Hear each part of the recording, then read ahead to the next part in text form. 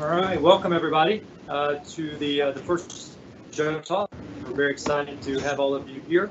Just wanted to do a quick introduction for who we are, as well as what the Joe Talks is all about. And I'll do a short introduction of our presenters today. We're very excited to have them here. We're very excited to be starting this initiative, and we're really excited about where this is going to be going forward. So, for those of you who are unfamiliar with our office, we fall under the Office of the People of the United States. We have been for quite a while. In fact, the Army supported the first Best Picture winner back in 1927, the movie Wings. So we've been doing this for quite a while.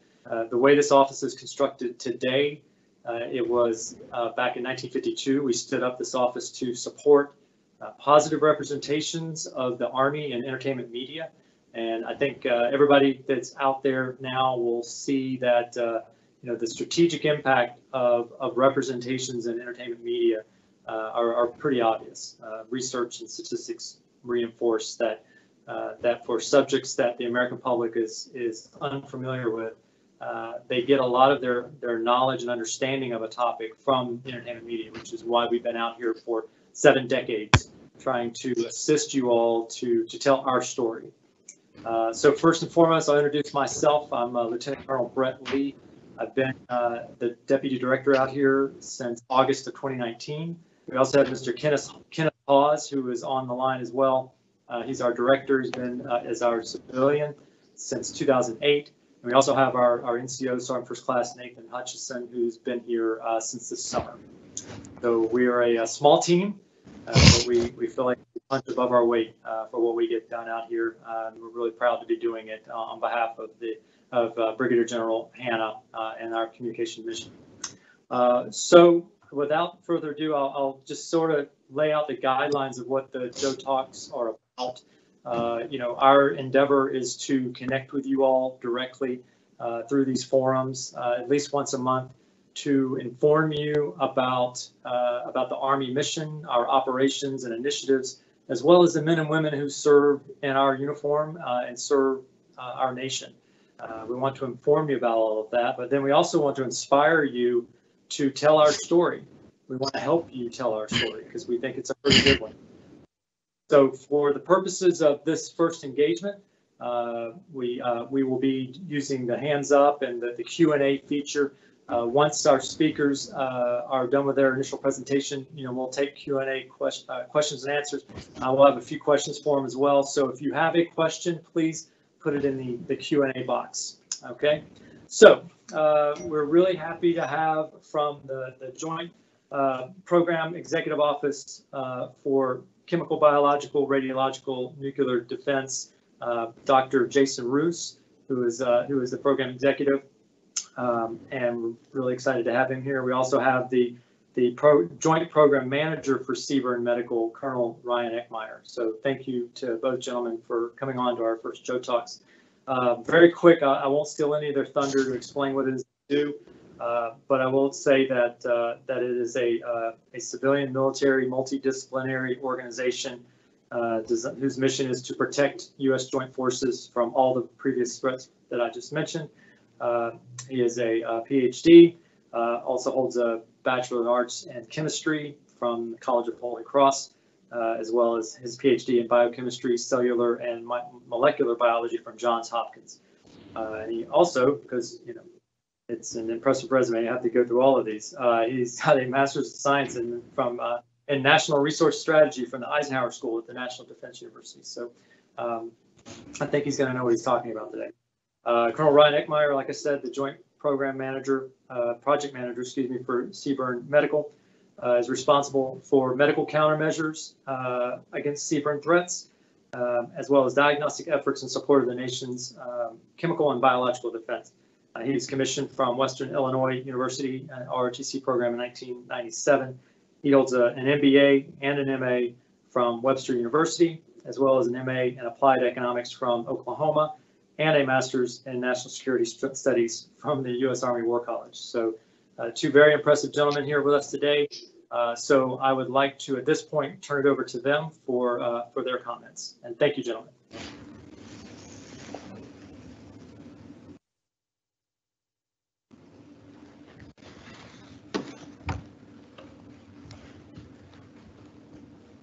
Good afternoon, everyone. How are you doing today? You guys hear me okay, I think? Yeah, probably not. Let me take this off. Ooh, that's much better. Welcome, everybody. Thank you for your time today. I'm Jason Roos. Colonel Lee, thank you for that introduction. I appreciate it. So what you're looking at with that mask and what I have on here, the suit, the gloves, the boots, this is the state of the art for chemical, biological, radiological, and nuclear defense. This is the standard piece of equipment that we give our military to protect them from those threats. As you can see, it's a coat, it's a mask, these boots and gloves.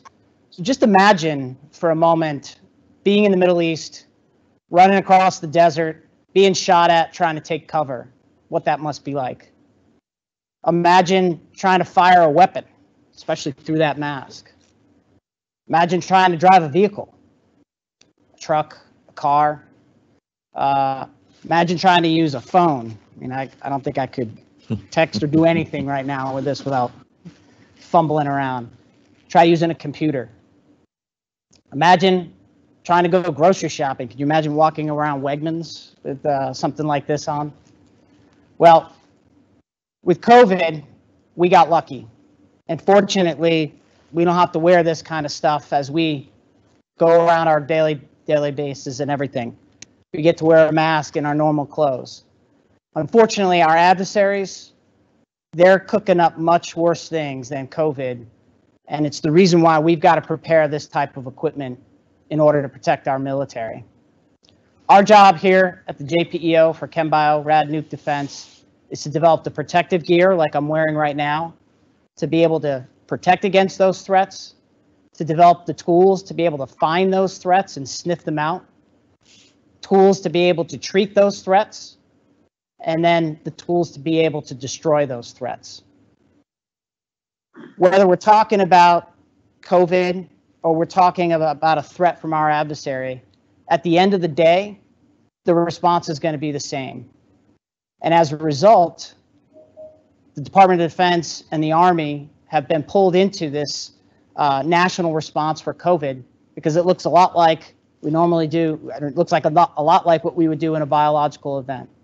And so we've brought to bear the people, the process, the infrastructure, a lot of other tools to the table to help and assist in this national response. So we can talk a little bit about that today and to turn it over to our lead for medical, Colonel Ryan Eckmeyer. Hello, everybody, and thanks for that introduction, Brett. So I would just like to start by saying all of the things that we were able to do were enabled by our partnerships and our people. So all of the folks that we have on the bench to develop things like this is our next generation diagnostic system that I'll talk about in a minute. All of those things, that looks decidedly complex, right? Simple yet complex, because it's going to be a diagnostic device that you can use for clinical diagnosis. Well, a lot of the things that we did in response to this, you know, in late 2019, started hearing things coming out of other parts of the world. We started what we do. We go through our processes. We say, you know, this is what we may have. And then the genomic sequence was released in early January, and we started looking at what the things that we had on the shelf and what things we could develop. So one of the things you need to do is be able to know when somebody has, like this during this pandemic, has COVID-19. This device, with the help of several of our partners across the DoD and academia and industry, were able to develop a emergency use authorization diagnostic device, a diagnostic assay test to use that in about 40 minutes, you can get a result of whether you're positive or negative. So that sounds really complex, right? And we have a whole group of folks, subject matter experts, that are the world's best at what they do, be it manufacturing for drug development, be it all these other component pieces for diagnostics. But believe it or not, the most unsexy things of all these complex things that we do ended up bringing us to our knees. And here's an example of that. And so as we were sitting there working with all of our partners across the DoD, as well as academia and industry, a global supply chain. I called it supply chain whack-a-mole. The first thing to kind of go up was the nasopharyngeal swab. Some of you may have been swabbed by this. It's the brain catcher. This nasopharyngeal swab, and I'm going to open it up here in a minute. And no, Dr. Roos, I'm not going to take a swab. But as you can see, this is just a simple nasopharyngeal swab, and this is what gets the sample from the back of the nasopharyngeal area to go into the okay, you got it? So I'm holding up a pen, so just a comparison. If you haven't been swabbed, I know a lot of you may have been swabbed, but I just wanted to highlight this as an example. So this is a 3D printed swab, and it's sterilized by a third party that our team, in conjunction with several other folks across the DoD, were able to do rather quickly to meet a critical need, because globally, no one had any of these swabs. In addition to that, while we're trying to solve this, our Chief Technology Officer, Dr. Kevin Wingard, happened to be having an emergency root canal done. And they pulled out another device that looks a lot like this, and he says, that's that micro brush that they use to go into your mouth. He says, why can't we repurpose that and use that as a nasopharyngeal swab? Actually, about 4 weeks later, with the help of the Office of the Surgeon General, Medical Research and Development Command, and other partners across DoD, we were able to get that as a Class 1 device to be able to be used through the FDA. So just scratching the surface of the things that the team did, and building and cementing those relationships that we had to be able to enable us to respond. So, I mean, from the complex to the unbelievably simple that you wouldn't think would ever be a problem. That's exactly, and we're finding more of those every day throughout the entire global supply chain as more people demand, all of the component pieces that build a therapeutic drug or a vaccine or syringes or vials or any of the component pieces, all the thousands of plastic pieces and metal pieces that fit inside this nice little device right here. All of those have been illuminated because everybody in the globe is looking for those. And unfortunately, the state-of-the-art device or outfit that Dr. Roos is wearing, I guess we could probably nip this in the bud overnight, right, sir? We just put 7 billion plus people in the world in a suit such as that and put them in full PPE. So, but that's just not feasible. So with that, all these things, and I'll just turn it back over to you, sir. Yeah, thanks, Colonel. So this pandemic has clearly really brought, a lot of turmoil to our lives. It has really slowed us down, and it's in many ways brought our lives to a complete halt. But it's not just us on the personal side; it's the military as well.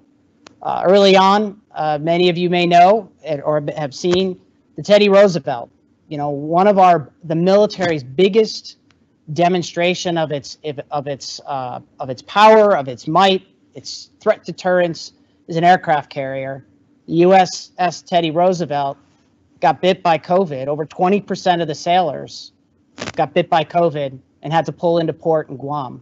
Unfortunately, we lost a sailor in that as well. That's a really bad day. Not only because we lost a soldier or a sailor, but not only because we had 20% of the people offline, but our show of force in the Pacific was sitting in a dock in Guam. A very bad day for us. Also, what you may not be aware of is our training base. The folks that are the next generation of soldiers, sailor, airmen, and Marines also came to a halt. The Army had to stop training for several weeks. And just to put that into perspective for you, that translates to the Army trains about 75,000 people a year. In fact, I didn't even know that prior to this year. That's a lot of people. So you take the Army training offline for weeks, now you're talking about thousands of people that are no longer moving into the pipeline. So that's significant impact, let alone the Pentagon. Pentagon bustling with over 20,000 people a day. It looked like a scene from The Shining with virtually nobody in those halls. It was freaky at midday. Tremendous impact to the department, tremendous impact to our military. And so Colonel Eckmeyer talked about the diagnostics. But in addition to diagnostics, and that's what we had early, we needed something before we could start to fill the gap with vaccines. Okay, so we had to start working on vaccines, and we needed therapeutics, and we needed something to go after and target this disease.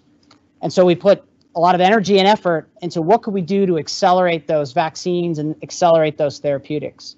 Well, fortunately, and it's a big target area for us, is our ability to rapidly respond. And so we pulled off the shelf and we reached out to our industry partners that have been working on what are other vaccines and other therapeutics for other targets and adopted them for COVID. And the ability to go quickly, so you see the Pfizer vaccine and the Moderna vaccine, the ability to go quickly was we were able to take that fundamental technology and now apply it very quickly to COVID. 10 years is the typical pathway to develop a vaccine. Mumps, I think, was 4 years. This is the fastest we had done to date. We're looking at having developed a vaccine in a year across the US government. That's pretty remarkable. And in the meantime, we've also been able to get, you probably heard about monoclonal antibodies. If you watch the news at night, you can see countless examples, Humira and Tevio, some of those things. Those are monoclonal antibodies. Repurpose now that same fundamental technology to go after COVID. Allowed us to go fast. Department of Defense and the Army is playing a critical role in help enabling bringing those capabilities to the U.S. public, bringing those capabilities to the Department of Defense. And so the ability to go fast has really been enabled by taking some risk and doing things in parallel. It's a massive parallelization is the word I call it. So doing manufacturing while we're doing human studies, while we're doing animal studies, doing that all at once and working very closely with the FDA. So another area where we've been able to fill that gap on the therapeutic side is an area that Colonel Eckmeyer has been working with his team in the therapeutic space. Yeah, thanks, sir. And so I talked about the simple things, and all of these things are oversimplifications. Obviously, this is very tough work, and as Dr. Roos mentioned, 10 to 15 years, $2 billion to normally do drug development, and we're doing these in in months as opposed to years. But one of the specific things that we're going to be that is borne fruit for us is being able to take, and again, it's something uncool. It's not something that's got a lot of whiz bang to it, but you're taking a drug that is already on an indication for another to treat another disease or symptom or condition, and then you're repurposing it as you take apart the disease progression of COVID. So, at the very beginning, remember there was this shortage of ventilators, and we were involved working with our partners to help them on some of those pieces from an acquisition perspective. But also, now you don't hear a lot about ventilation anymore because a lot of those repurposed drugs treating those symptoms, and if I can say it correctly, the symptomology of those pieces across the disease progression to be able to find, what, this works against this. So we're trying to stop viral replication. So we don't want more SARS-CoV-2, the virus that causes COVID-19. We don't want more of those in our system. So we have a class of drugs that we're looking at and have proven out a couple of them to stop that viral replication, and then to stop the disease progression beyond that as far as the symptoms. So kind of two separate sides. So as we talk about all these things, and of course that takes a great team of subject matter experts that are world-renowned manufacturing experts, drug development experts, regulatory experts that are dealing with all these and reaching out to all of our partners, because I will say it again, nobody in this space does any of this alone. So having the ability to be a rate multiplier to go to our partners within the federal government, as well as and in DoD, as well as into industry and academia, who we have standing relationships with. Just exciting to see. I know it's an oversimplification, and it's all going to be, but very, very, very difficult to do. And with that, sir, back to you. Thanks, Colonel. So partnerships has been absolutely essential in this space, as the Colonel pointed out, across the interagency with Health and Human Services, as well as a whole host of other folks in the U.S. government. Department of Defense and the Army continues to play a very significant role in the fight against COVID, as well as our fight against the CBRN threats, the ChemBio, RadNuke threats that our adversaries are trying to build and take on and throw at us. Our goal through the work that we're doing is to get in front of those threats, to get in front of that pandemic, so that the next time that something like this comes down the pike, we can respond even faster. We've done a phenomenal job, in my opinion, in terms of the time and what we've been able to do in just a year. But how do we get that from a year down to months, down to weeks, so that that next thing doesn't take us offline as far as we've been? And as it relates to the department, one of the things that I think about as we're going through this is how do we put the next captain of the Theodore Roosevelt in a position where the next time this happens, the next time some sailors get sick, he's able or she's able to press on and continue to do their job. So thank you for your time, and I look forward to the questions. Thank you, gentlemen. That's very impressive. I'm glad that we've got you guys up there working on this. You kind of hit on this quite a bit. In the Army, as well as most of our American military, we pride ourselves on after-action reviews. The last time that we were affected by a pandemic was obviously the Spanish flu, 1917, 1918 timeframe. What you're describing is a whole of government response. So what do you foresee as we start to war game what happened in this pandemic, how to avoid the next epidemic becoming a pandemic? Want to start? Yeah, well, I think they're in one of the flyers. I think at least one of the things that I saw as a preview to this is I think there's a question that we're struggling with across the interagency right now. Does it really matter if it's an engineered threat? Does it really matter if it's naturally occurring or endemic to a location? Does it really matter if an adversary actually intended for it to do these nasty things that biological agents, biological pathogens, whether they be viral or bacterial, are going to do?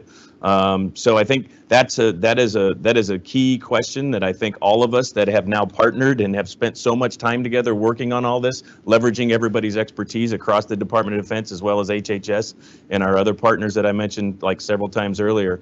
But I think that's one of the key questions. And then how do you prepare yourself to be able to do that, not only to a biological warfare agent, but also to a naturally occurring disease such as SARS-CoV-2, sir? Yeah, and so as we look at as how things played out, the partnership, as I mentioned to you before, I can't understate enough. The Department of Defense brings a lot of capabilities. The Army brings a lot of capabilities to the table to complement those from our civilian agencies.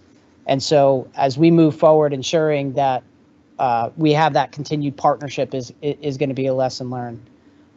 As we look from a technical perspective, as we, I talked about the platforms in my comments there, how we're able to quickly adopt to the ever-changing threat is going to be critical.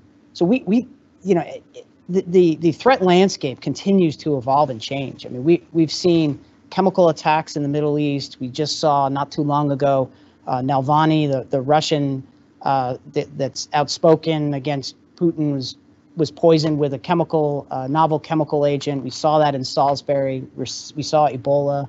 We're seeing a very ever-changing landscape. And so our ability to go fast is really going to be ensuring that we have an investment and a continued focus on staying out front and preventing the next thing. And what we do, as Colonel Eckmeyer said, is not always sexy. Sometimes we're considered an insurance program. And insurance, you want to pay as little as possible, and you want to get as much when you need it. Well, this is an area where we probably, as a nation, need to ensure that we're putting a little bit more energy and emphasis in it, so that next time, as I talked about, we can respond quicker, we can react faster, and heck, be even better if we could prevent it from happening in the first place. That's great, gentlemen. Thank you. I think, part of the reason we're out here is that we want to help entertainment professionals to tell accurate and authentic stories of our men and women who serve in uniform. So we understand that there will probably be any number of non-scripted and scripted projects coming out of this time period. And so our most recent examples of the last 20 years or so was the movie Outbreak and the movie Contagion. and without becoming Siskel and Ebert, just was sort of wanting to know, what did you see in those very popular representations of a viral outbreak that you think is accurate and people should understand from a government response? What do you think maybe veers a little off from that and you prefer to see captured in a different way with future projects? Yeah, well, I actually thought, this specific, this pandemic is the Contagion movie actually is pretty representative and had high marks from the scientific community as well as how one would respond. I mean, I think one of the review points was, how did you know it was going to be a bat? and potentially this was a bat, even though I think the jury's out a little bit, but potentially this was a bat as well that was the source of this pandemic. So, and of course there was the infectiousness was roughly about the same, and it introduced the folks to R-naughts as far as being able to talk about how infectious a disease was, and folks kind of understood that from the movie. So I think that was all of those things were, I think a lot of the examples within the movie really were pretty representative of what you would see with the CDC involvement and and then basically the threats that all of this gives to a globalized society. I mean, if you're flying if you're flying over 3 different locations and you're stopping in every location, that's one more chance for you to infect somebody else, even if you don't even know you have it. And we've seen that with this too. So I think that's my thoughts on that, sir. Yeah, I think especially with Contagion, it did a really good job of. That was Nipah virus too. That kind of was generally based on. Yeah. I think so. Yeah, and I think they did a very good job of portraying the fear associated with this. And if we take ourselves back to March. And it's frankly, it's something we're sort of dealing with right now. Is we've been studying flu for over a century, and we still don't fully understand flu. Right. We've been studying SARS-CoV-2 for a year at best, 10 months. And we might have had a little bit of a head start with SARS-1 or MERS, but I think the movie, certainly Contagion did a good job of sort of portraying that fear associated with really the unknown about the effect of the disease, how contagious, how lethal it is, etc. And that's an important piece to convey. What we saw, play out, before us is certainly Armageddon didn't happen. There's a lot of fear, but obviously. We still were able to get our food and everything eventually after those initial supply chain shocks. So, Outbreak was, it's funny, the whole thing about Outbreak that we always used to joke about is, the speed, they Dustin Hoffman, they inject the animal and all of a sudden, miraculously 10 minutes later, they got the antidote and everybody lives. And there was I don't know, 10, 15 years ago, that was science fiction. Now we're talking about that. I mean, that's what I was talking about in terms of speed, is the ability to plasma and the tools to be able to quickly generate those therapeutics and those antidotes. Now, I don't think we're going to get there. I don't think we're there that fast yet. But we're not as far off of that as we used to be. And that's really, honestly, I think the holy grail for this is to really be able to react quickly to an ever-changing threat environment, whether it's brought to us by Mother Nature or our adversaries. Those are my 2 comments. And that's one of the reasons why we're looking specifically at symptomology and being able to treat it across. Because if somebody's going to get sick and they're normally going to be sick for 10 days and recover, especially for DOD, we want to get somebody. Well, we want to shorten that time. We want to get them back into whatever they were doing, whether it be training, whether it be a fight that we're in. So we want to get them back in as quickly as possible. So as much as you can shorten that disease progression and shorten it down, or how long they're going to be laying on their back not doing anything, the better. So that's exactly how we've been attacking this, through mechanisms of action and through symptomology. Yeah. That's great. I'm going to ask one more question, and then if anybody on the line wants to ask a question, just put it in the Q&A box or raise your hand. So I can see that. So obviously, like I said before, there's going to be a lot of nonfiction and fiction depictions of this time period. But you all, like you said before, you respond to a multitude of threats. So obviously understanding that this is an open source environment, what really scares you guys that if you wanted someone to depict that in a future potentially fictional scenario, what keeps you up at night beyond COVID-19? Well, I think, thanks for that, Brett. I think one of the things about that is going back to Contagion, or if you remember Contagion, I think I get my numbers mixed up, but for COVID, I think we're in the 1.5% mortality rate. So that means 1.5% of people who contract the disease die. And I think in Contagion, it was in the 30 percentile or higher, or even higher than that, like an Ebola, which is Dr. Roos mentioned as a response that has happened in the past. I think that's to me we've actually kind of war gamed this, or actually gone through some scenarios where, well, what if this next strain becomes, and I'm knocking on some wood, right? Make sure we're not jinxing ourselves here, but what if this a next strain, or SARS-CoV-3, or COVID-23 has a 35% mortality rate, and then exactly what Dr. Roos was talking about rapid response and being able to invest in being prepared, having that group of subject matter experts, world-class subject matter experts on the bench to be able to immediately pivot and work with all of our partners and focus on those emerging threats. I think that's one of the things that, from a biologics perspective, from bio, that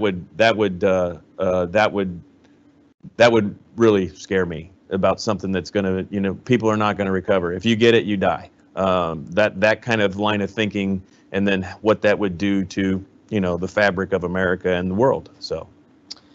Yeah, I mean, I echo those concerns. I mean, that's what I said early on in my opening remarks, as we got lucky. This is really a dress rehearsal, and I've heard somebody refer to this. This is like getting shot with a BB as opposed to a howitzer.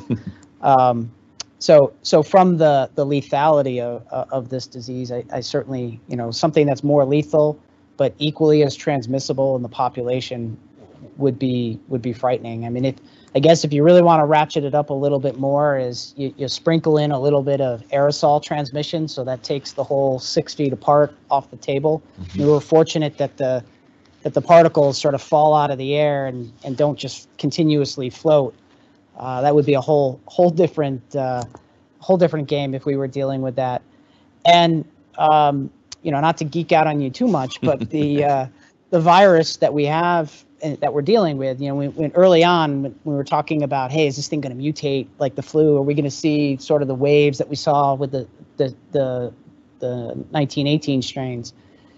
And a lot of the scientists sort of said, well, it's got some ways of making sure it doesn't mutate as rapidly, but a disease that mutated as rapidly as flu or something like HIV, which actually mutates faster and more than flu itself, that would be pretty scary, because then you're constantly playing a game of catch up.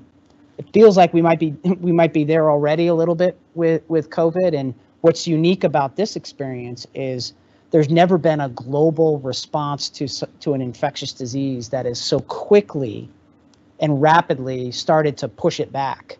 And so I think that's part of why we're seeing some of these variants emerge. So scary crazy for me is more lethal, spreads through the air, and mutates really fast. That'd be a really bad day, in my opinion. Well, let's hope for that not to happen. Jen Nicholson from your office is actually going to read our questions. I'm having all right. She's going to read them for you. Okay, great. Project my voice because you guys have the mics, gentlemen. How will this experience with COVID and working with all of the partners you mentioned change the way the Army and the DoD does business in the future in an effort to mitigate future threats? What are you working on now, and what's next? Can I take first stab? Please. Yeah, so I think it's a great question. The question is how is this going to help us in the future and in our efforts? And in addition to the things Dr. Roos said, if you remember back a comment that I made about this repurposing effort where we're taking drugs and looking at the symptomology and the disease progression, and to be clear, he's a scientist. I'm not a scientist. I have the experts that I work with on my team. I'm very, very proud of them, but I am not a scientist. But when you look at the disease progression and what we've been able to find, when you look at disease progression of some of the biological warfare agent threats that we're developing countermeasures for as part of our core programs and core missions, is that we're seeing across that symptomology of disease progression, where if we're able to use, we want to stop viral replication. Well, we have a drug that can stop viral replication, and it's on indication for this thing. Well, all we have to do, this is really simple, just do a couple of studies with human subjects that have COVID to prove that out, and then show that would be transferable to the disease progression on one of our biological warfare agents. So I wish it was that easy. It's not that's not easy, oversimplification, but I wish it was a case that we could do that for vaccines, because it would be great to never get it in the first place, or only get it so mildly that it never caused a problem at all, and then you wouldn't have a need for all of these diagnostic devices and therapeutics and keeping people out of hospitals and trying to keep them off ventilators. But I think that's one of the great things. And plus, the relationships, the partnerships that we have. So while we had partnerships before, and we had great friends and great colleagues that we worked with within DoD, the federal government, as well as industry and academia, we have cemented those relationships. I mean, and when I mean cemented those relationships, I mean cemented those relationships. They call us. We kind of now know where the subject matter experts are sprinkled throughout all of our formations. We're on working groups together. We tackle problems together in a collegial manner without a whole bunch of rigmarole, and just get after it. And so I think that sense of urgency and that sense of comradeship that goes along with tackling a thing as big as this, plus all the things we're learning for the future, I think there's a lot of benefit there. So, sir? Yeah, so I'll amplify that a little bit. So we've always enjoyed a good, close working relationship, with our interagency partners, particularly Health and Human Services, Department of Homeland Security, et cetera. However, this experience, I can't emphasize enough the cementing aspect of it. But when you're working arm in arm with somebody in a crisis, nights, weekends, you name it, having to get information quickly up to leadership, White House, et cetera, you form a bond in a relationship that's just very different than sort of the transactional, casual relationships that you have on a day-to-day basis.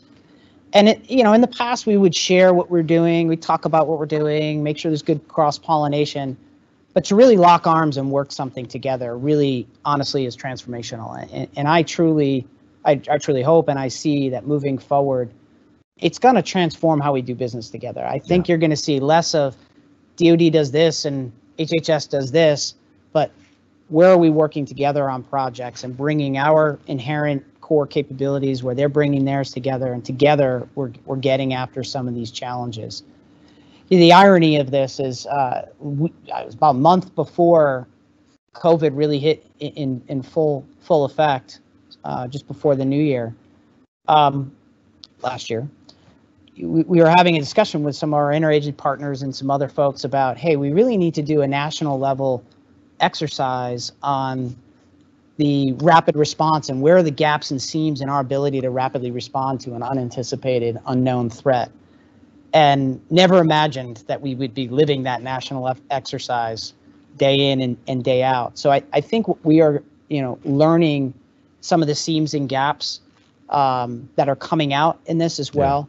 Is an area where we're targeting and looking to put investment and doing that together with our partners.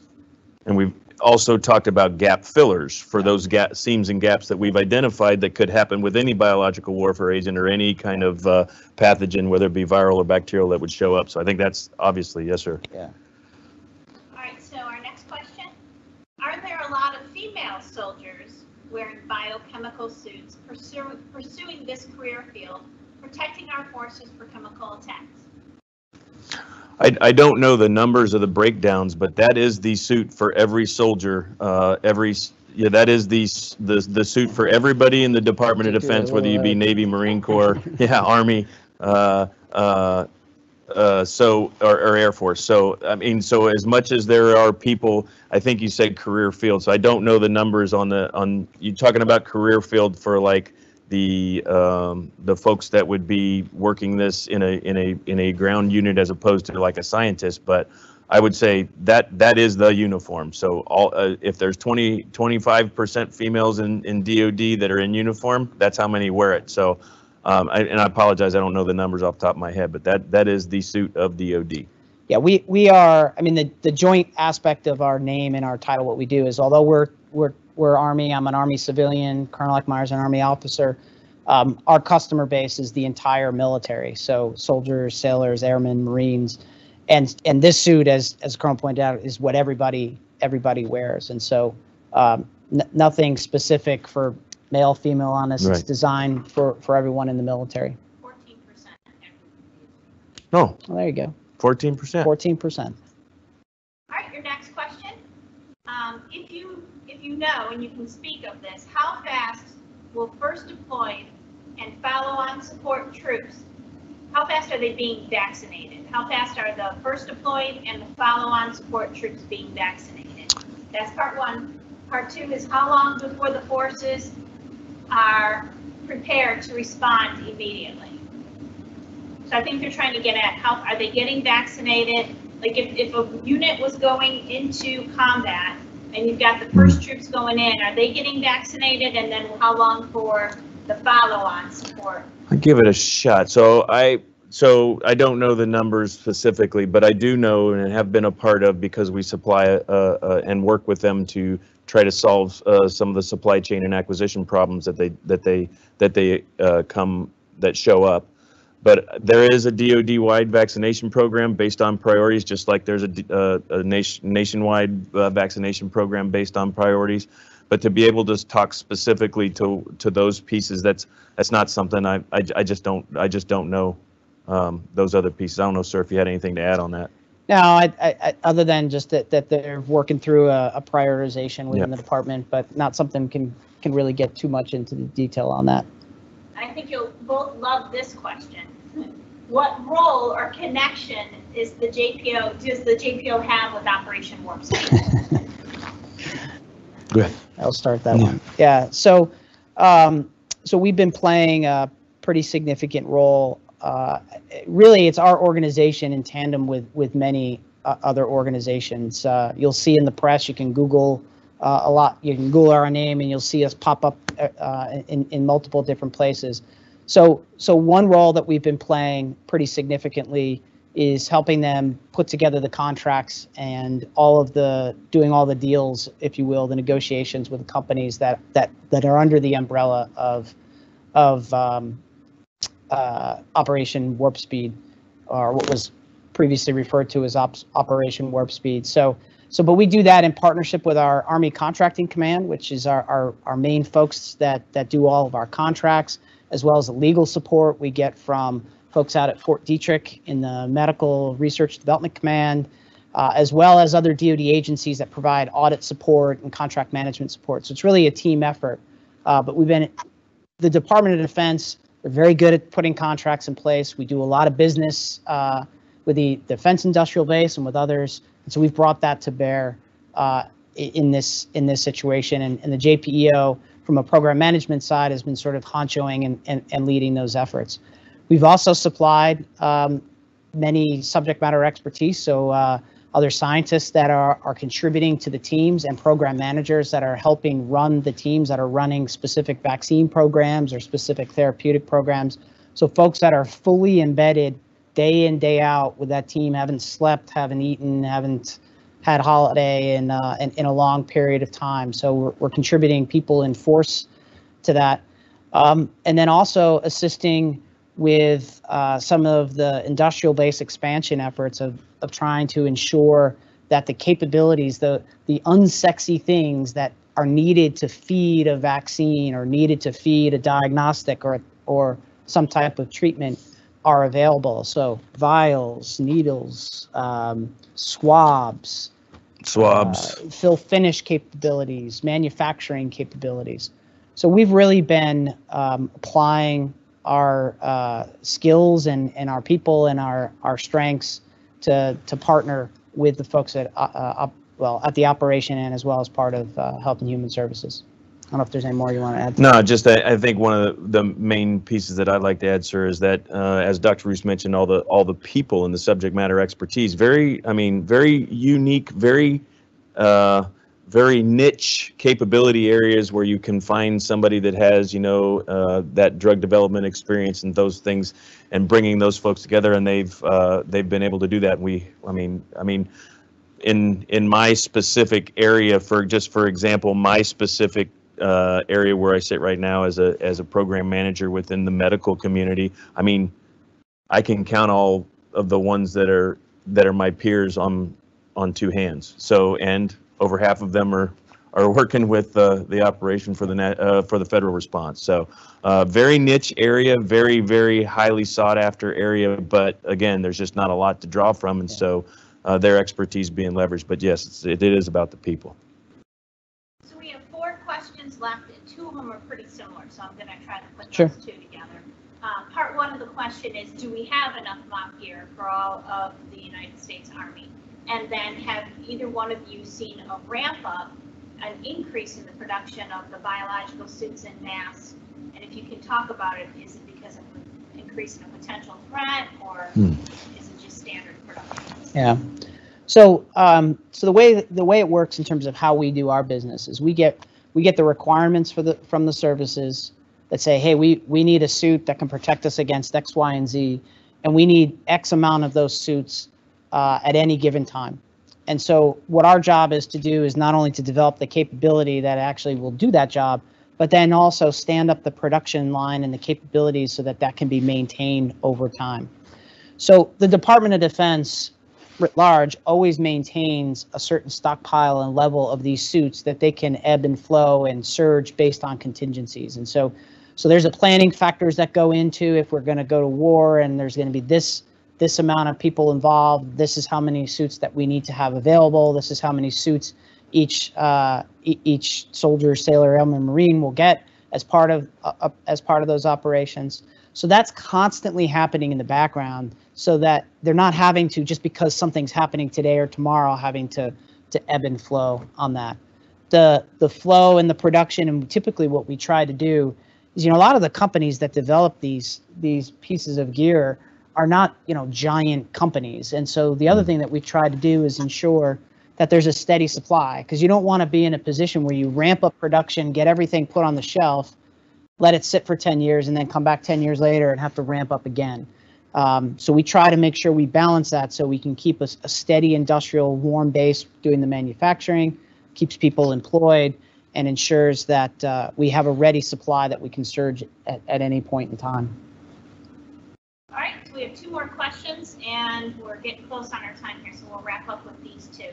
How has COVID affected our deployed troops and the missions they are over there to accomplish? So our deployed troops, has COVID affected our missions? Well, I think what you'll see is that it affected deployed troops in locations. So it's no secret that folks in the military tend to be a lot closer, and then we don't have separate hotel rooms in faraway places when you're deployed. You might be on top of each other. So it has affected, but a lot of the mitigation strategies that work for the entire public, for the entire nation, and for the entire world, as far as the distance, as far as the hand washing, as far as those kinds of things, when you implement those, you kind of mitigate that risk to a certain perspective. But to say it has affected the deployed personnel, it obviously has, because it's affected everybody in the world. But I think the same mitigating strategies and a couple extra that we do based on the unique pieces of the military, I think are working. And we build a lot of tests to put out there not we ourselves, but our partners build a lot of tests to be able to enable those forces to continue doing their mission, which they do. Right. Hope that answered it. One more question. Last question. Are you finding that working with the private sector as as much as you are helps close the gap of understanding between civilian and military processes?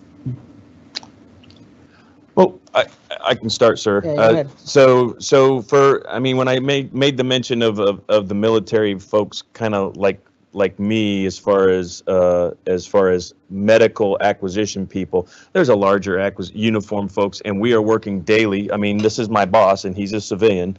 It is a military civilian organization that we work in, and so for within the federal government, within DoD, being able, I mean, you have to have all kinds. You have to have, it doesn't matter where you get the talent, as far as if you get the talent from a civilian or a military. Now, when we go externally to our industry partners, do I think it's bridged the gap? I think it's helped, and that's just my opinion. I don't have any statistics to be able to tell you, but we're a lot of the communication pieces are because it's so urgent and so acute. It's let's get on the phone. Let's get everybody on the phone. Let's put this. Let's let everybody ask all their questions, and let's make sure that everybody understands, because we don't have time to dilly-dally. So that's, I don't have any stats to tell you, but I would just say I would hope so. Yeah. I would think so. At least in my experience, I've seen that it has. Yeah, I would say that, so I've had more conversations with CEOs and senior vice presidents yeah. and folks in industry,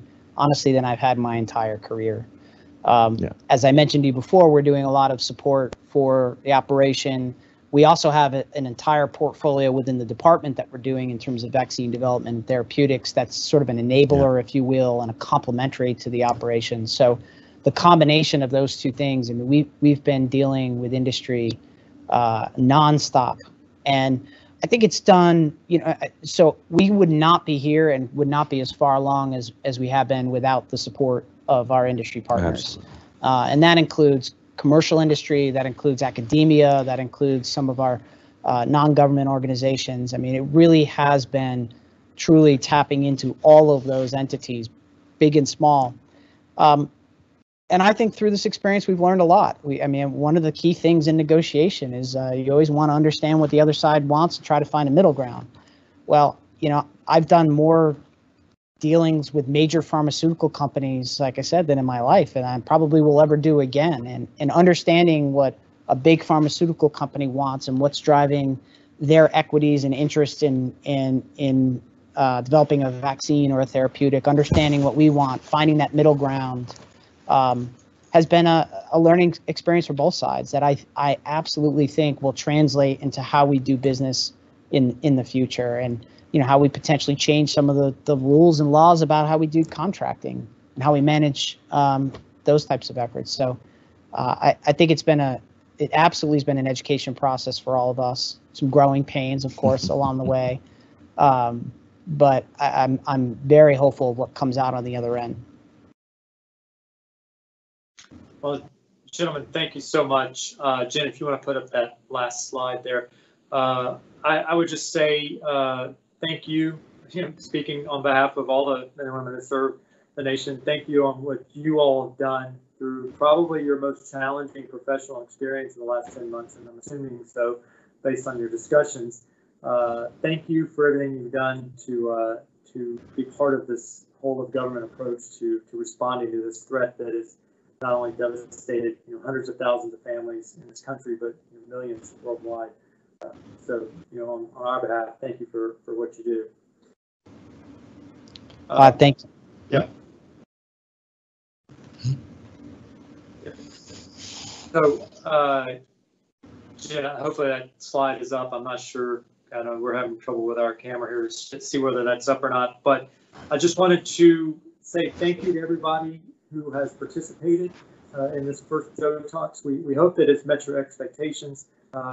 We will send out a note after this just to ask for your impressions of what you liked and didn't like, but also potential topics. So we do want to talk about the next Joe Talk, which will be February 24th, again at 1 p.m. Pacific Standard Time. We will be, as you all know, in the entertainment industry, you're well aware that diversity representation in entertainment media is critically important. You all want your projects to reflect what this nation looks like. It is a diverse nation, and it's where our strength is derived from. Well, the Army is the same way. We want the folks that wear our uniform to look like the country that it's defending. So our next Joe Talk is going to feature Dr. Anselm Beach, who is the Deputy Assistant Secretary of the Army for Equity and Inclusion Agency. He is spearheading the Project Inclusion effort, which is the Army's holistic effort to listen to our soldiers, civilians, and family members and enact initiatives to promote diversity, equity, and inclusion. So a vitally important initiative that the Army is spearheading with the intent to give a voice to our teammates in the Army so that they can undertake a comprehensive effort to identify bias, any bias at all, and to mitigate it. So Mr. Beach directs the daily operations and executes one of those comprehensive complaints adjudication processes, proactive management, and prevention programs within the federal government. So within the Project Inclusion umbrella, there are various initiatives: the Army Diversity Plan, Army People Strategy, and the updated White House Executive Order on Diversity Training. So I think it's going to be a great topic because I think it hits right where you all in the entertainment industry are focused. You're focused on making sure that you have projects that reflect the nation, and it's vitally important to us. Like I said, that the soldiers that represent this nation look like this nation.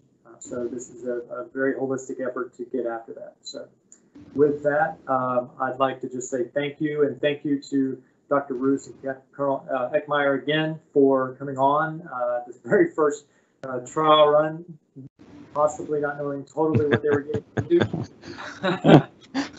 But obviously a super relevant topic for right now, and I think it's something that we all needed to hear today. So you definitely made me feel better. So thank you. Thank you for having us. Yep, thanks for having us. Absolutely. Okay, thank you, everybody. We'll see you again February 24th.